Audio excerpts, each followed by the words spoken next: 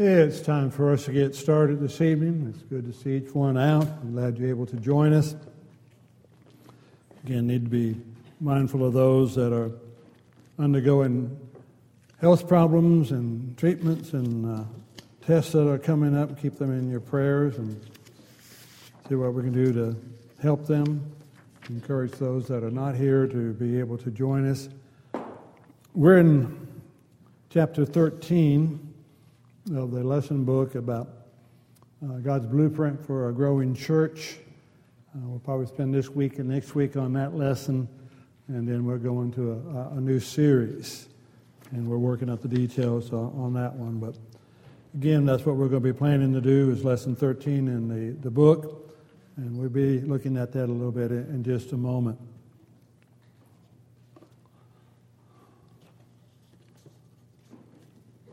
See, I'll try to be nice and read the announcements as they're written. Daryl Key is having some health problems, and we'll have several tests in the next couple of weeks. He's having a test tomorrow on his heart. That changed? No, still having that? It's still scheduled. So keep him in your prayers. David Moore, who's the son of Bobby and Charlotte Moore, has been diagnosed with a stage 2 sarcoma tumor in his leg. And he's going to begin chemo next week. Yes, David Moore, the son of Bobby and Charlotte Moore. Kelly Vincent is scheduled to have her last chemo treatment a week from Friday. And then she will begin 6 weeks of radiation following the chemo. So she still has a way to go, and keep her in your prayers. Need to continue to remember Don and Karen Lee and John and Mary Crawford as they face ongoing health challenges. And there are others on our prayer list. Refer you to the bulletin and encourage you to remember them in your prayers. A few scheduled events that we have going on. Mission Printing is tomorrow at 8 o'clock at Broad Street to work. Spanish Bible class is Saturday from 6 to 7 at Broad Street. For more information, see Ben Sanchez or Saul Sanchez. The Fishers of Men class is going great, and please continue to pray for this evangelistic training that we're going through. And again, we're very grateful to have you here this evening with us.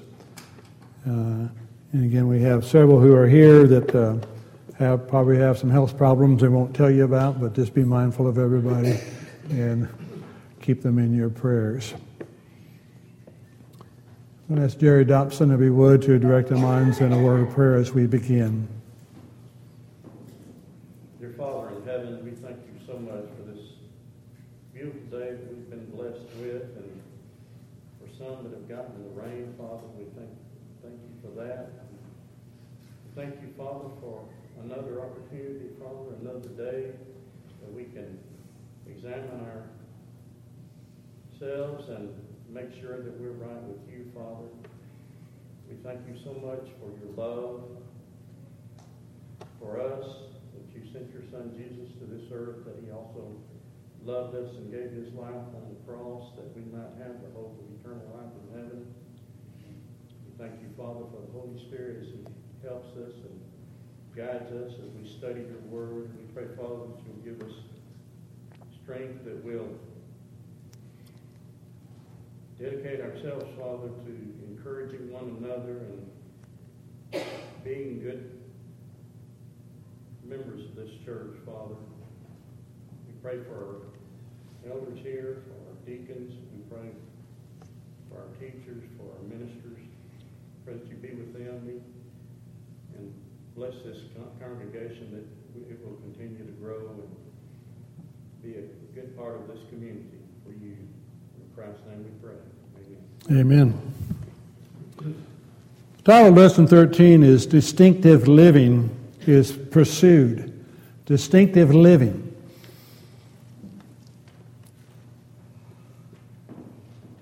And it does not take long to look at Scripture or to look at the world in which we live and to see the changes that have always been there. How long did godly living survive in the Garden of Eden? Wasn't long, however long it was. It wasn't long. You move up to chapter 6 of Genesis and you deal with the flood. How long was, or how many of those were in the godly condition? Very few. We're not given any details on that particular one. We'll look at the next one in a moment. As to how Noah was perceived by his peers or those in his community. A lot of speculation you can hear about, the mocking and so forth. That the Bible never describes that, so we don't know. You move on down to Genesis 18 and 19 in that area where a reference is not made to Lot, but a reference is made to one being in the cities of Sodom and Gomorrah. How was Lot treated?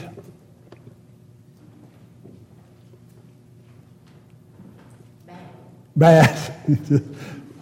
Briefly, like just bad, How did the people view Lot when he tried to encourage them to do what was right? They said he come there to place himself as a judge.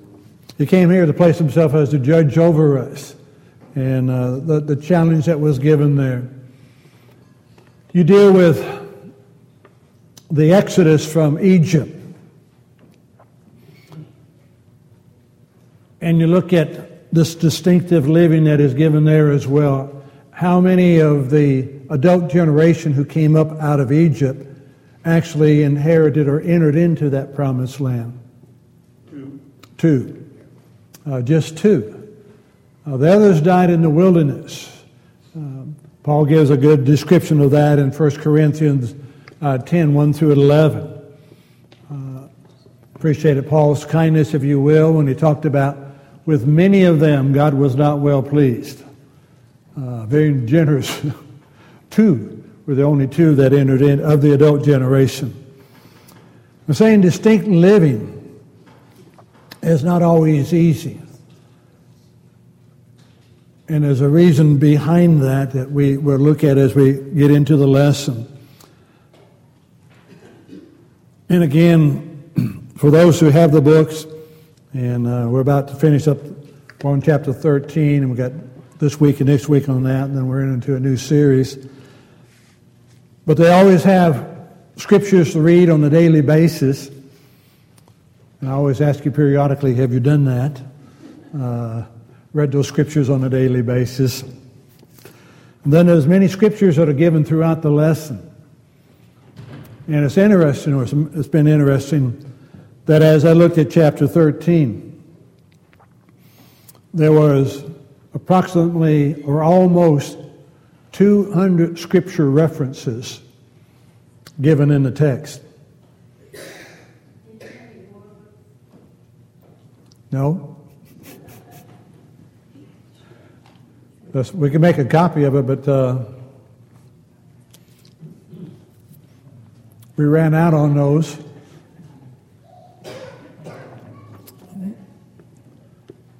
Lesson 13. So we got the challenge of trying to do what is distinct. I don't know if you read the parable there in the introduction of the man in Sodom pleading for the people to repent, and then the young man saying, nobody's listening to you, why do you keep preaching? And he made the comment, he said, when I first got here, I was trying to get people to repent.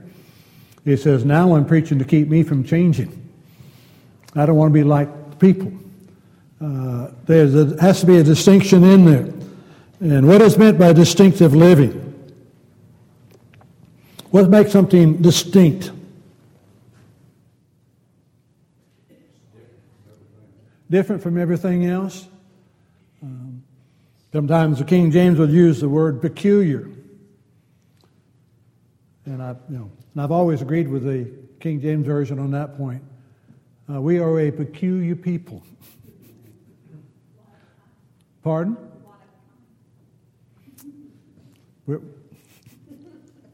We're there. But it's different.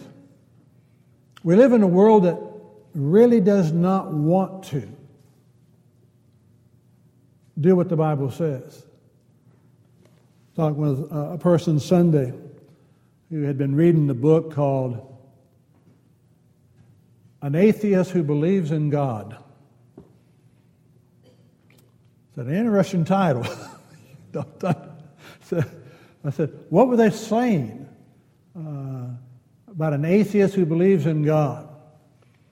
Well, the gist of the book, I guess, is the saying that the person believes that there is a God who has created this universe, but who does not want to accept that that God is the God of the Bible, and that the Bible comes from God.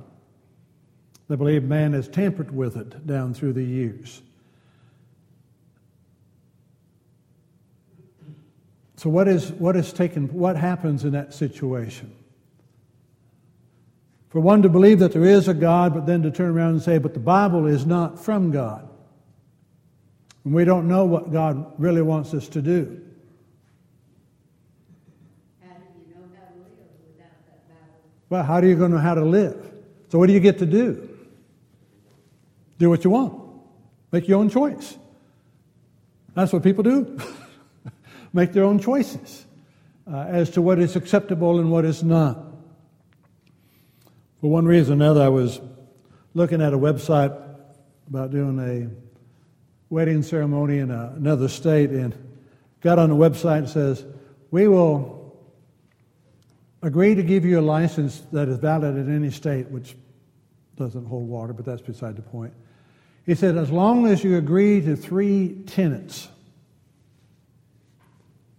And the 3 tenets, I don't know if I can remember exactly, but the 3 tenets basically were anybody is free to marry anybody. Yeah. No restrictions anywhere up and down the line.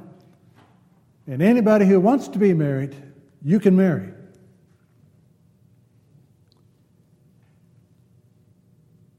And do not refuse marrying them for any reason.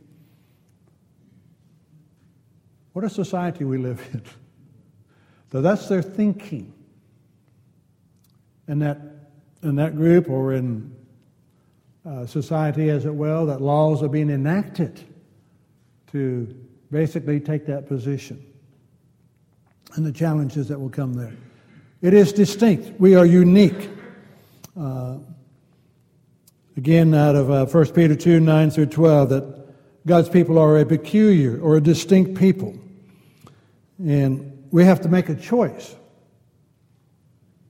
Are you forced to make choices? All the time, but you have to make choices. If you choose not to make a choice, what have you done?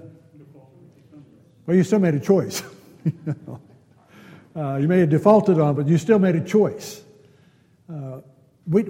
That's life. You make choices of how you're going to live and how you're going to respond. You make choices of how you're going to respond to what you see and what you do, whether you're going to obey or not obey. But every choice is made. You know, we don't have any controversy going on in our society today over choices being made in sports.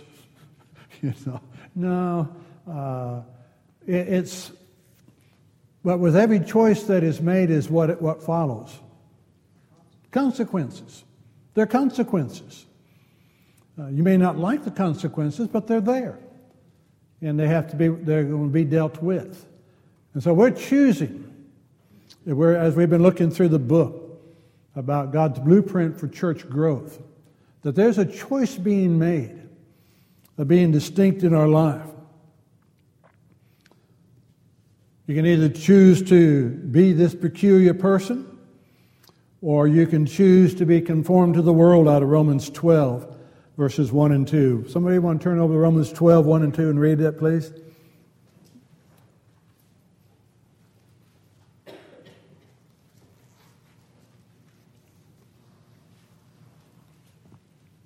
Therefore, I urge you, brothers, in view of God's mercy, to offer your bodies as living sacrifices, holy and pleasing to God. This is your spiritual act of worship. Do not conform any longer to the patterns of this world, but be transformed by the renewing of your mind. Then you will be able to prove and approve what God's will is, his good, pleasing, and perfect will. Okay. There's an urge that God gives. I beseech you, brethren, by the mercies of God.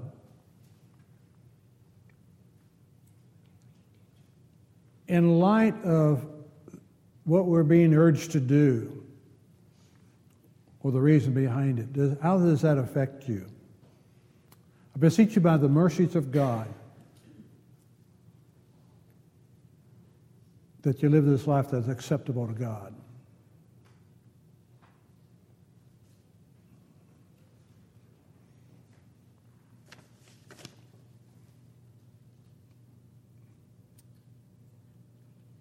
What encourages you to make a choice to obey, regardless of what it is? Pardon? I didn't quite hear it. That's what God is. Her throat hurts and my ears don't ring, you know. Don't catch it all, so it's a bad combination here.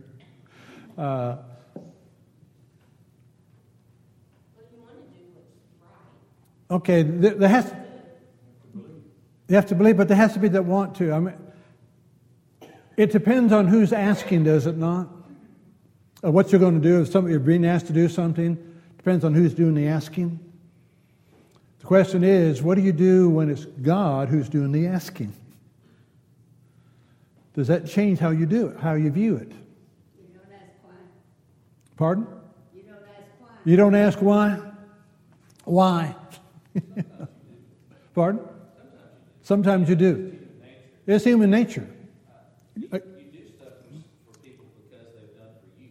Okay. And that's human nature too. That's human nature too. And if you read and believe what God has done for us and given for us, then we should respect Him enough and love Him enough for what He has done for us to give ourselves for Him. To give ourselves for.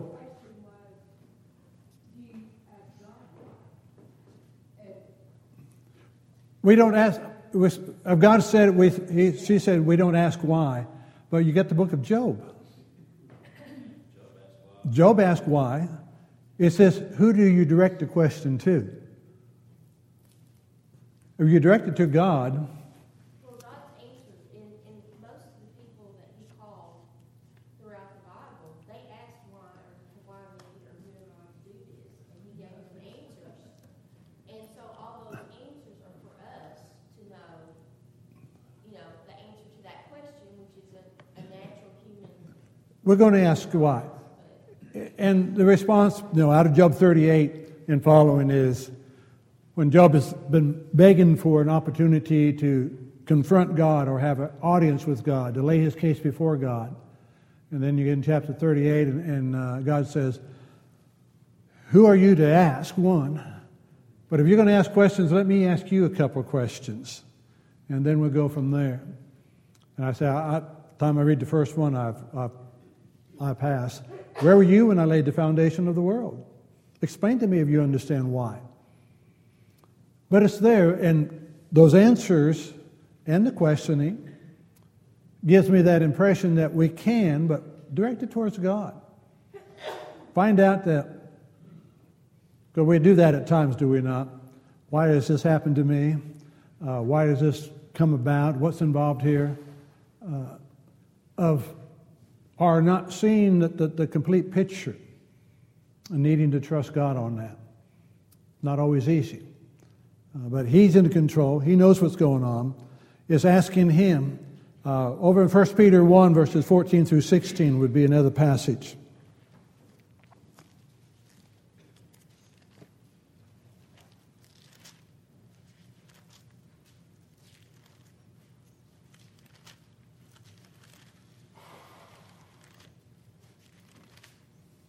1 Peter 1, verses 14 through 16.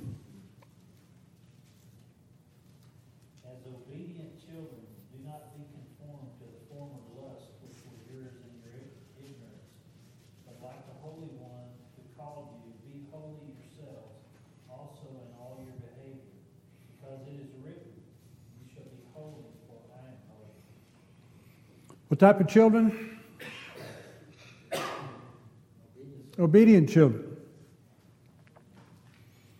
We've talked at times before, as your children are growing, as there have been times when you've had to respond in essence, you do not understand now the reason why I'm asking you to do this. Later on you will. It's going to come in time. It's looking for that obedience. Because He is holy. We want to be His children. How well do you do in the imitation? Be imitators of God. Be ye holy because I am holy, says the Lord. What makes you holy?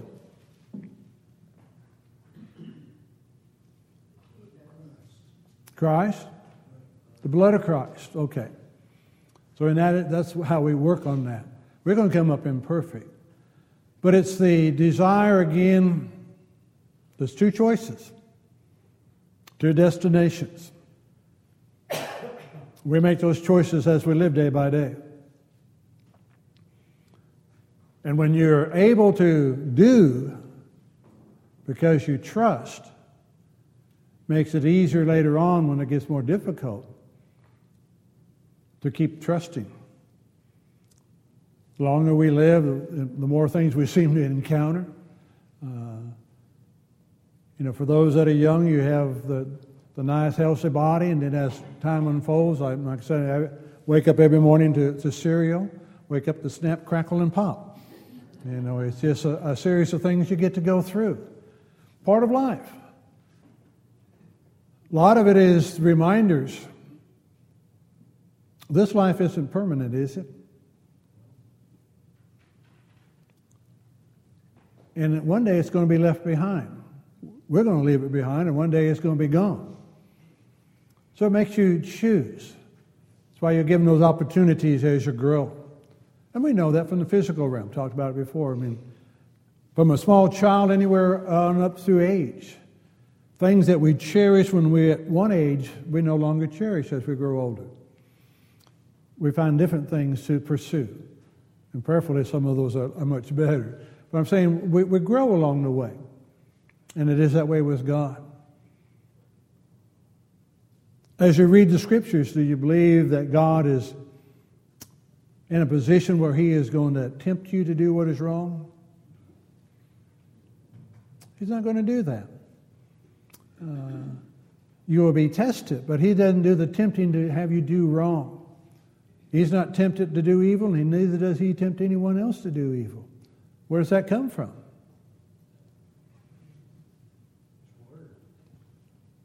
That comes from His Word. Where does the temptation come from?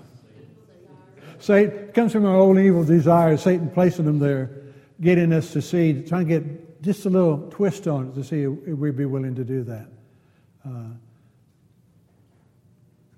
And it's amazing how people respond to those little temptations along the way. But be obedient. Don't conform yourself to the things of this world. John will talk about 1 John 2, 15 through 17.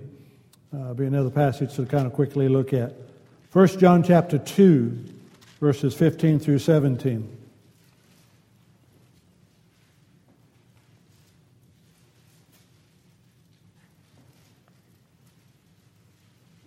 Do not love the world or things in the world. If anyone loves the world, the love of the Father is not in him. For all that is in the world, the lust of the flesh, the lust of the eyes, and the pride of life, is not of the Father, but is of the world. And the world is passing away, and the lust of it. But he who does the will of God abides forever. Be careful about what you see in the world. All that glitters isn't gold. You know, all that seems good. You know, it talks about the lust of the flesh, the lust of the eyes, and the pride of life. Those are the three main areas that Satan uses in tempting. He did it with Eve. Used the same areas when tempting Jesus in Matthew 4. Trying to get him to, to give in. And it's why, again, we have those written for us that we could learn from them. And again, when Satan is able to get you to take your focus off of where you want to go, the things of this world look awful tempting. But they've been there. He just got you to refocus for a second or for longer. And we're trying to live this distinct life. It's different. It's a little bit unique. People think you're strange. Why do they think you're strange? You're different. Pardon? You're distinctive, okay. You're not catching on to some of that. You don't have the same focus that those of the world has. You don't do the same things that they do. Now, of an individual that has two forms of ID,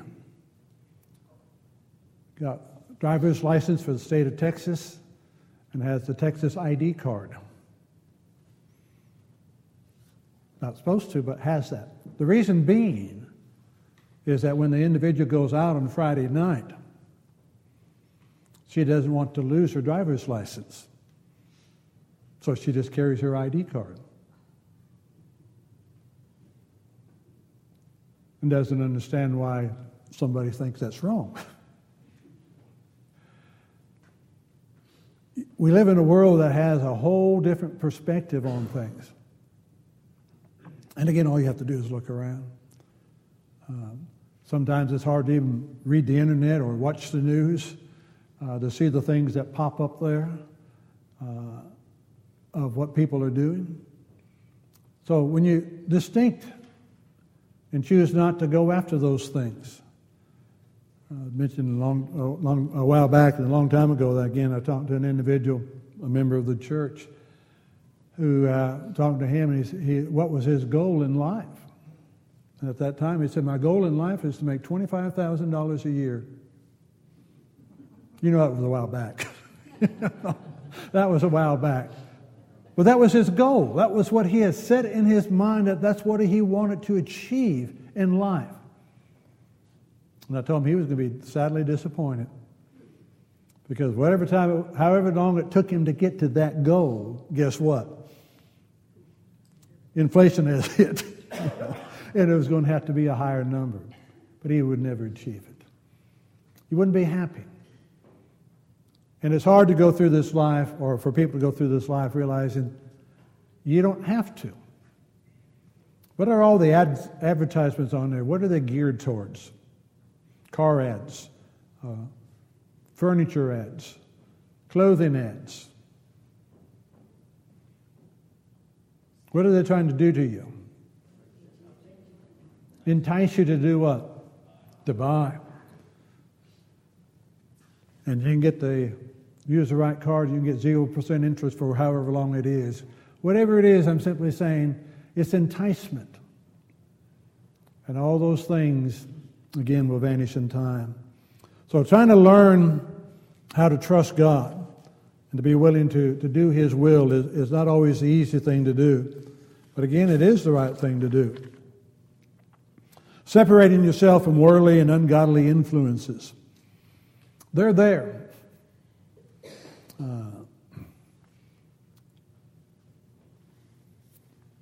Some have lost jobs because they would not do or participate in the office parties that were required and the drinking of alcohol that was required. The world has its standards. I don't know what it is. It's not very high. It's just whatever you want to do. But God's people have a little different standard. And the influences are going to be there. and you have to watch against them. You have to determine out of Ephesians 5, 8 through 11, not to have any fellowship with the unfruitful works of darkness. Again, you make choices. We talked before, talking to those in prisons. What's the main reason why the people say that they're in prison? No, that ain't what they say.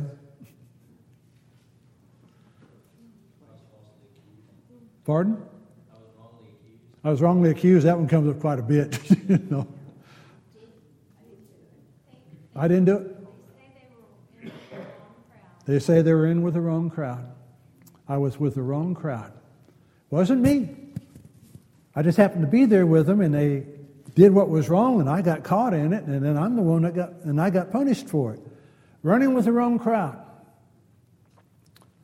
Who made him run with the wrong crowd?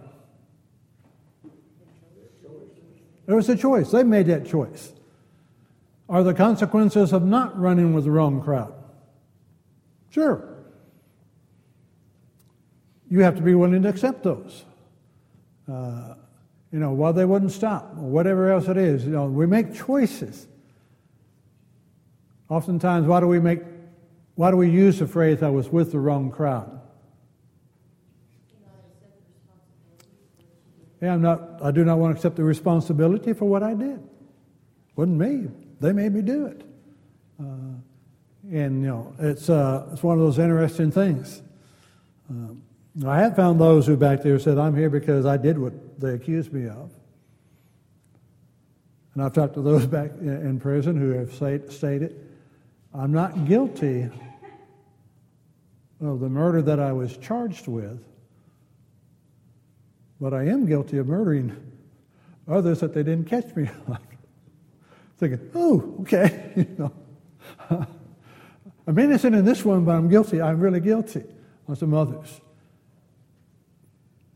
We make these choices. And do we see the end result? As mentioned, when I was in California last week, I was talking to my great nephew, talking to my niece about her son, and she was saying he's 16. And 3 of his best buddies that he hung around with, 3 of them committed suicide within a short period of time. One died of a drug overdose, and 2 others shot themselves. It's blown him away. I'm saying we live in a world that makes some choices and consequences. And it's not always easy. But you made the choices. He made some of those choices himself when he chose to run with some of those people. He knew what some of them were doing, and he chose to run with them anyway. But I'm saying, again, we have to be willing to leave the unfruitful works of darkness. It's not productive. And you have to choose. I'm sure in your life that you haven't done anything that you regretted doing, wish you hadn't done.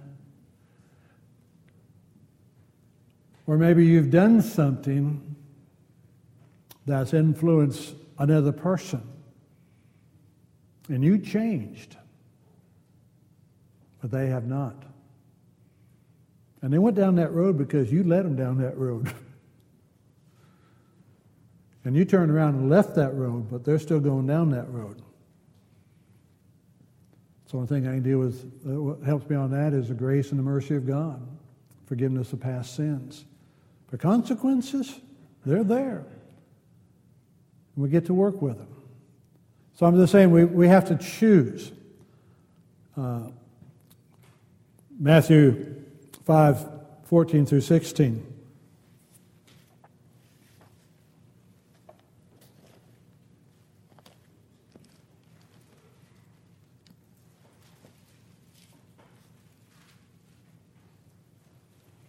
Matthew 5, verses 14 through 16. You are a light of the world. A city on the hill cannot be hidden. Neither do people light a lamp and put it under a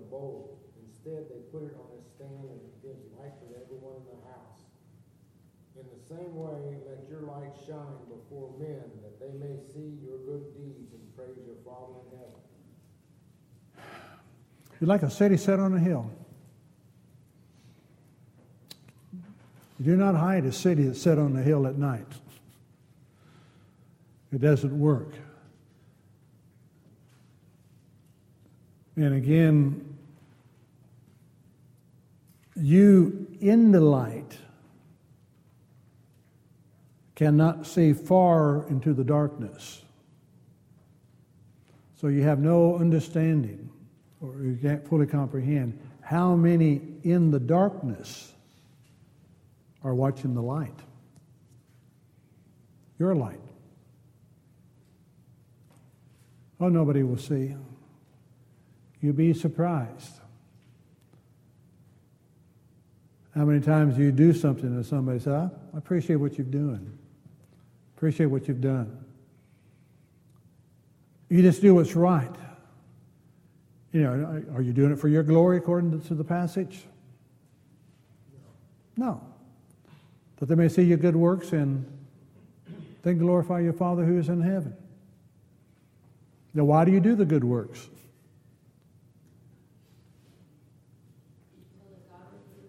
So that God would get the glory from it.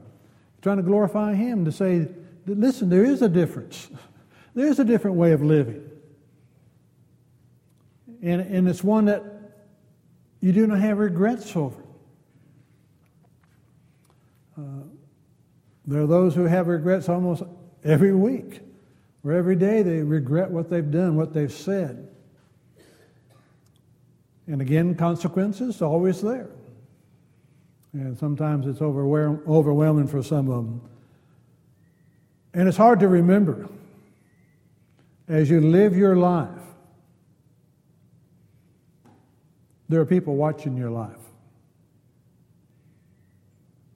And they're drawing conclusions about God and about Christ.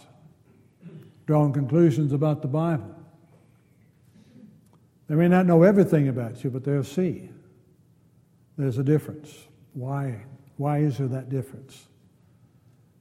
Why don't you pursue the things that we pursue? And what's involved in that? We get caught up in chasing that elusive rainbow. You ever try to find out where the rainbow ends on the ground? I don't care. It doesn't matter how close you get to it. It always seems to move. You know, that it's not there. It's an elusive goal that they pursue.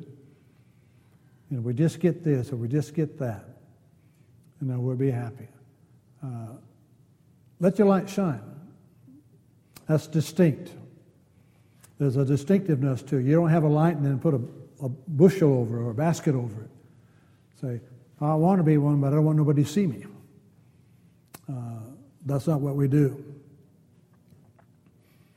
Now, why is distinctive living important for the Christian life?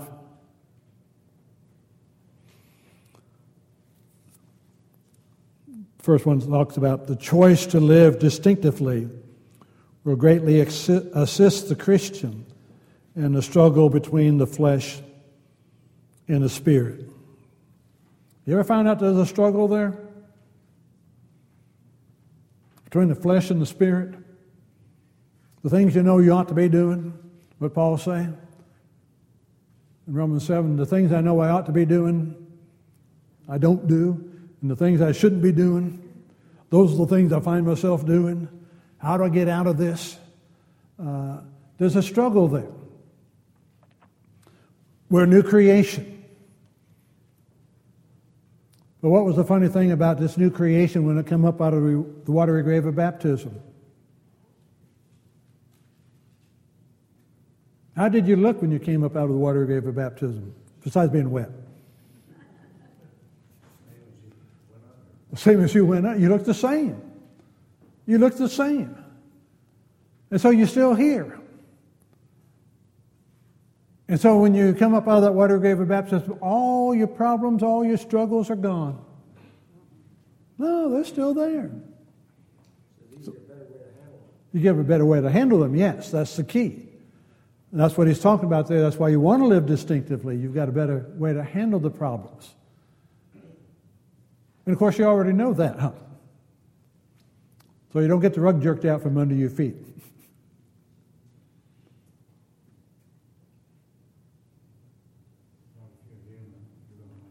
Okay, you're human, you're going to make mistakes. That's what we struggle with. We're human, and we still make mistakes. That's what we got the blood of Jesus for. That's what we got forgiveness for. But it's a struggle. As we do, we learn more along the way. We find better ways of handling those situations. And sometimes some of the best ways to handle the situation is prayer. What prayer? Pardon? Heartfelt prayer for help, for strength, for encouragement. What else do we need to do sometimes? Pray for wisdom. And if any man lack wisdom, where does it come from? It comes from God, who gives stingily. No, who gives generously.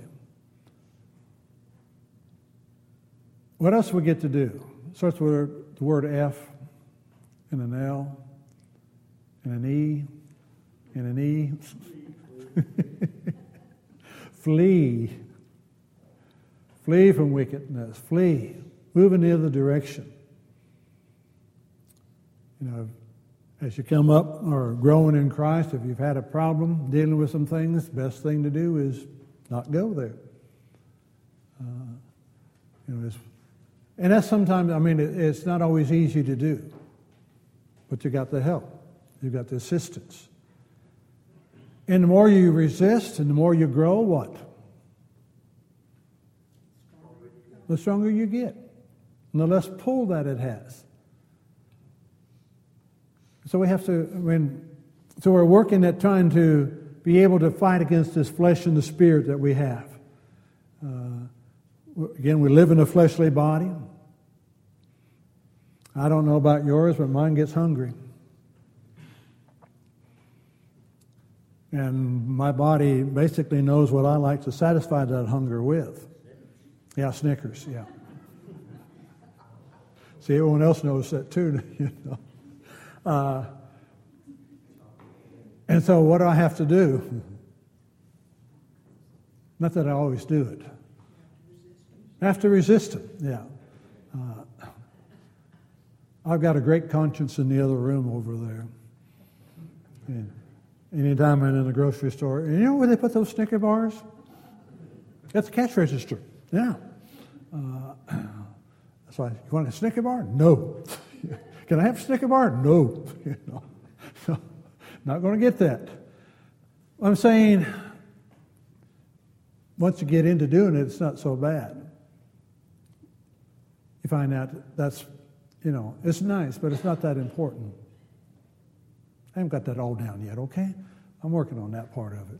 But I'm trying to get us to see that you grow in Christ. It's a growth process. And it goes back to Romans 12 and verse 2. You renew the mind. Don't be conformed to this world, but be ye transformed by the renewing of your mind to show what is that perfect and acceptable and good will of God. You work at it. The more you do it, the more you see that that is right. It doesn't have to dominate your life. But it's a growth process. We see it in children as they grow, and we see it as spiritually, as babes in Christ. As we grow, we see the changes take place. And learning to work with each other along the way as what we're striving towards there. You know, we hook up with Satan there in the middle of the page there. He'll manifest his choice through the works of the flesh. Satan's job is to do what? Take us away from God, to entice us, Yeah, he wants to destroy us, yes. If you know that's what he's wanting to do, and whatever he places before you is going to destroy you, what does he have to do?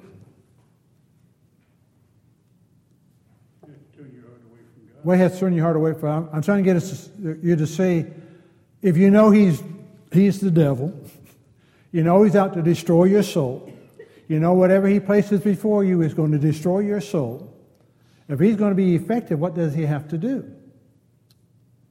He has to make it a temptation. He has to make it a temptation. He has to camouflage it. He has to cover it up. He has to give an appeal to it. And, again, that goes back to Adam and Eve in the garden. Again, as you read Genesis 1, 2, and 3, read the accounts given and the wording that is given for the tree of life, of knowledge of good and evil. Read the other accounts that are in there, that everything that God made was what? Genesis 1:31. How good? Very good. And so the tree was very good to look upon. So Satan's job was to mask that a little bit. How did he do that? Changing one word. Thou shalt not surely die. That one has been effective. It's still effective, is it not? A lot of people in the world believe that. They're not going to die. Oh, they may know they're going to die physically, but we put that one off as long as we can. But they don't believe they're going to die spiritually. Listen to people that you talk with them. Do they believe they're going to die spiritually? No. God's going to overlook that. God's gracious. God's merciful. He won't do that. I'm okay.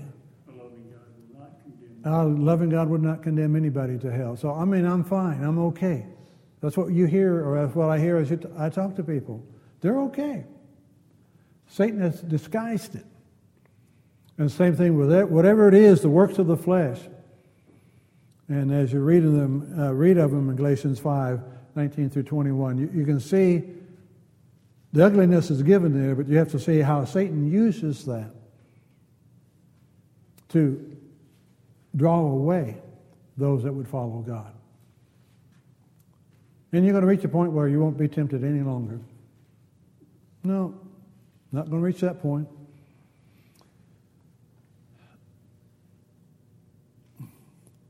Rory's back there somewhere, I'm sure, but his favorite verse is 1 Corinthians 10:12. Let him who stand take heed lest he fall.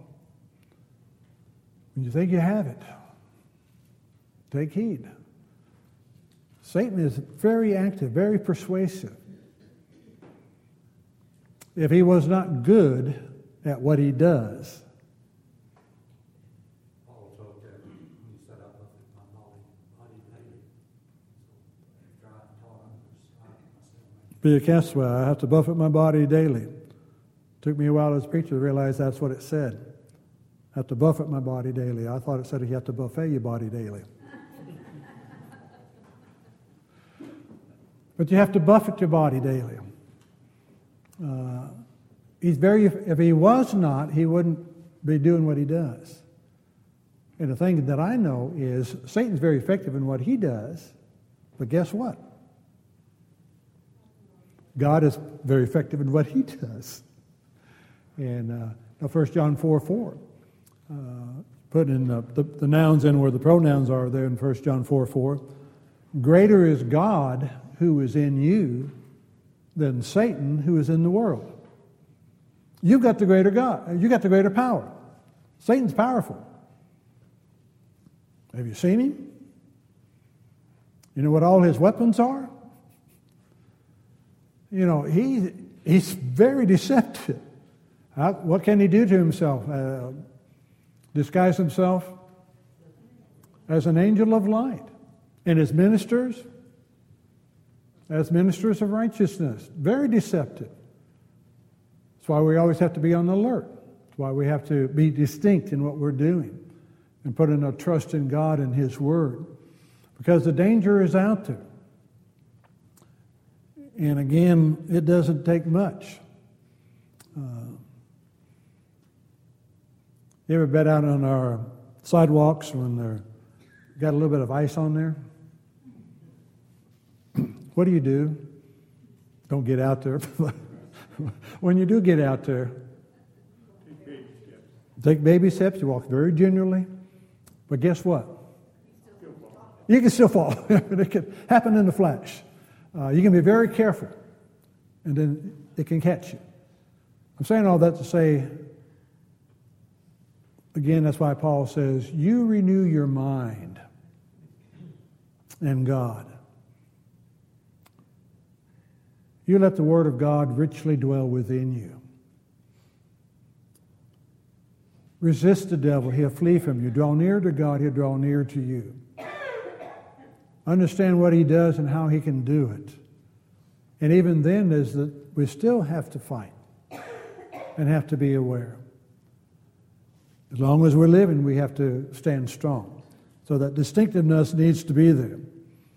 But if we choose to walk with God, we do have that fruit of the Spirit. That's over in Galatians 5.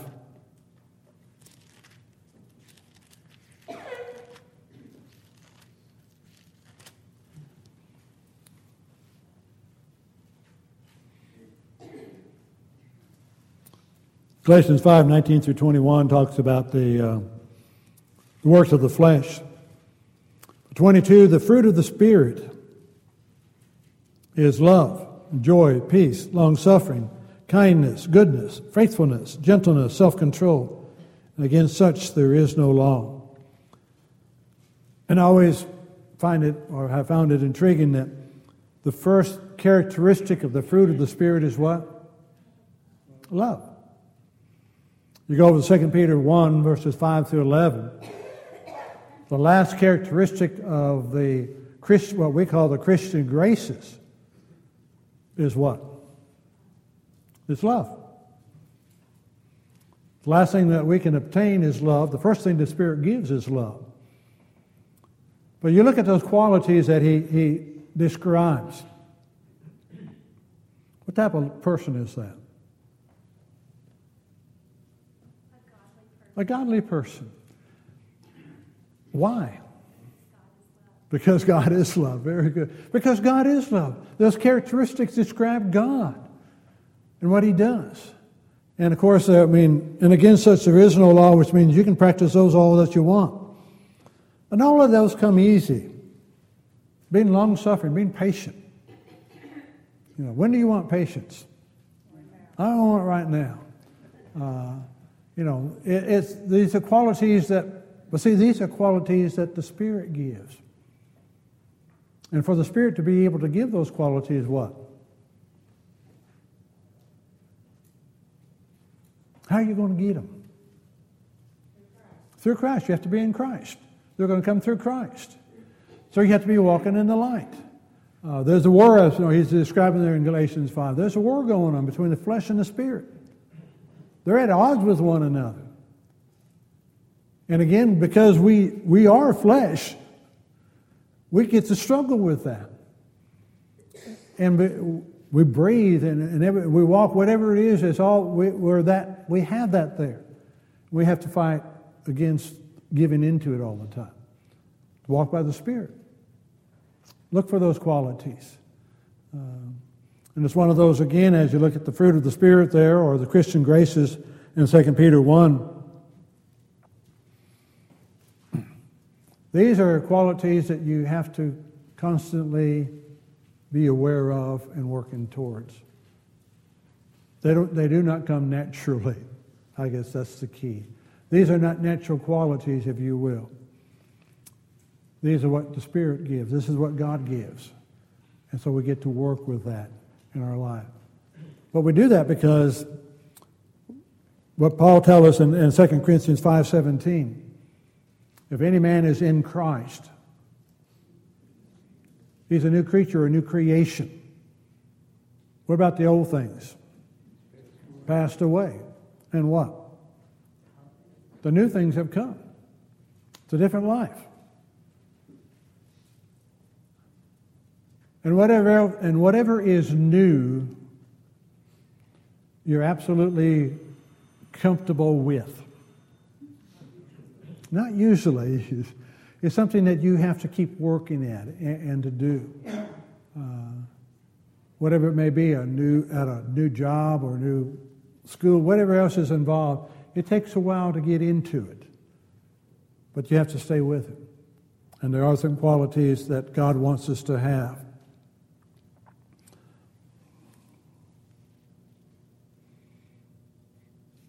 Then now at the bottom of page 93, the choice to live distinctively will assist a Christian in exerting a godly influence upon others. When you desire to do that, you're going to influence those around you. And we're always positive in our influences. Now we keep striving, but we again need to be mindful that we do influence others. Right or wrong, we do influence people. That's how we're built, is that we do things because those are things that we've seen others do, or that's something that's come down to us. Those individuals who will choose one brand of a car over another because that's what their parents always had, or whatever else it may be, and that's what they choose to do. You may be influenced to see or not to see movies based upon what you've heard from others say, who have seen it or not. Always reports up and down of whether it was good or not, depending on how people view things. But we're influenced. What we do, where we go, and so on and so forth. We want to be distinctive in trying to be Christians so that we can exert a godly influence upon people. Why? Why do we want to keep exerting a godly influence on others? It's our job. Pardon? It's our job. It's our job. What else? Okay. Okay, we want to go to heaven and we want them to go to heaven. Because, that's our job and we want to bring others to Christ. We understand there's a need to be able to draw strength from one another, to be encouraged to help one another. If you fight it on your own, what? It's a lonely battle. It's hard. But when you have others, that's why we assemble. That's why we have fellowship with each other, because we're trying to encourage each other in doing the things that are right. Well, our time is gone. I appreciate your attention and your participation this evening. We'll finish up again next week, and then we'll discuss where we'll go from there. Let's close out with a word of prayer. Our Father and our God in heaven, we are indeed grateful that you are our Heavenly Father, that you've cared and loved and provided, protect us. Help us to understand that through all of this that you have a work for us to grow to be more like you, to encourage our brothers and sisters in Christ, and to reach out to a lost and dying world. We thank you for the patience you've exerted upon us. We would pray that again we may be ever mindful of the task that is ours, to be a light that shines in the midst of a crooked and perverse generation. Keep us close to one another. Keep us close to your word. Help us ever lean upon you and what you provided for us through the blood of Jesus Christ. For it's in his name that we pray. Amen.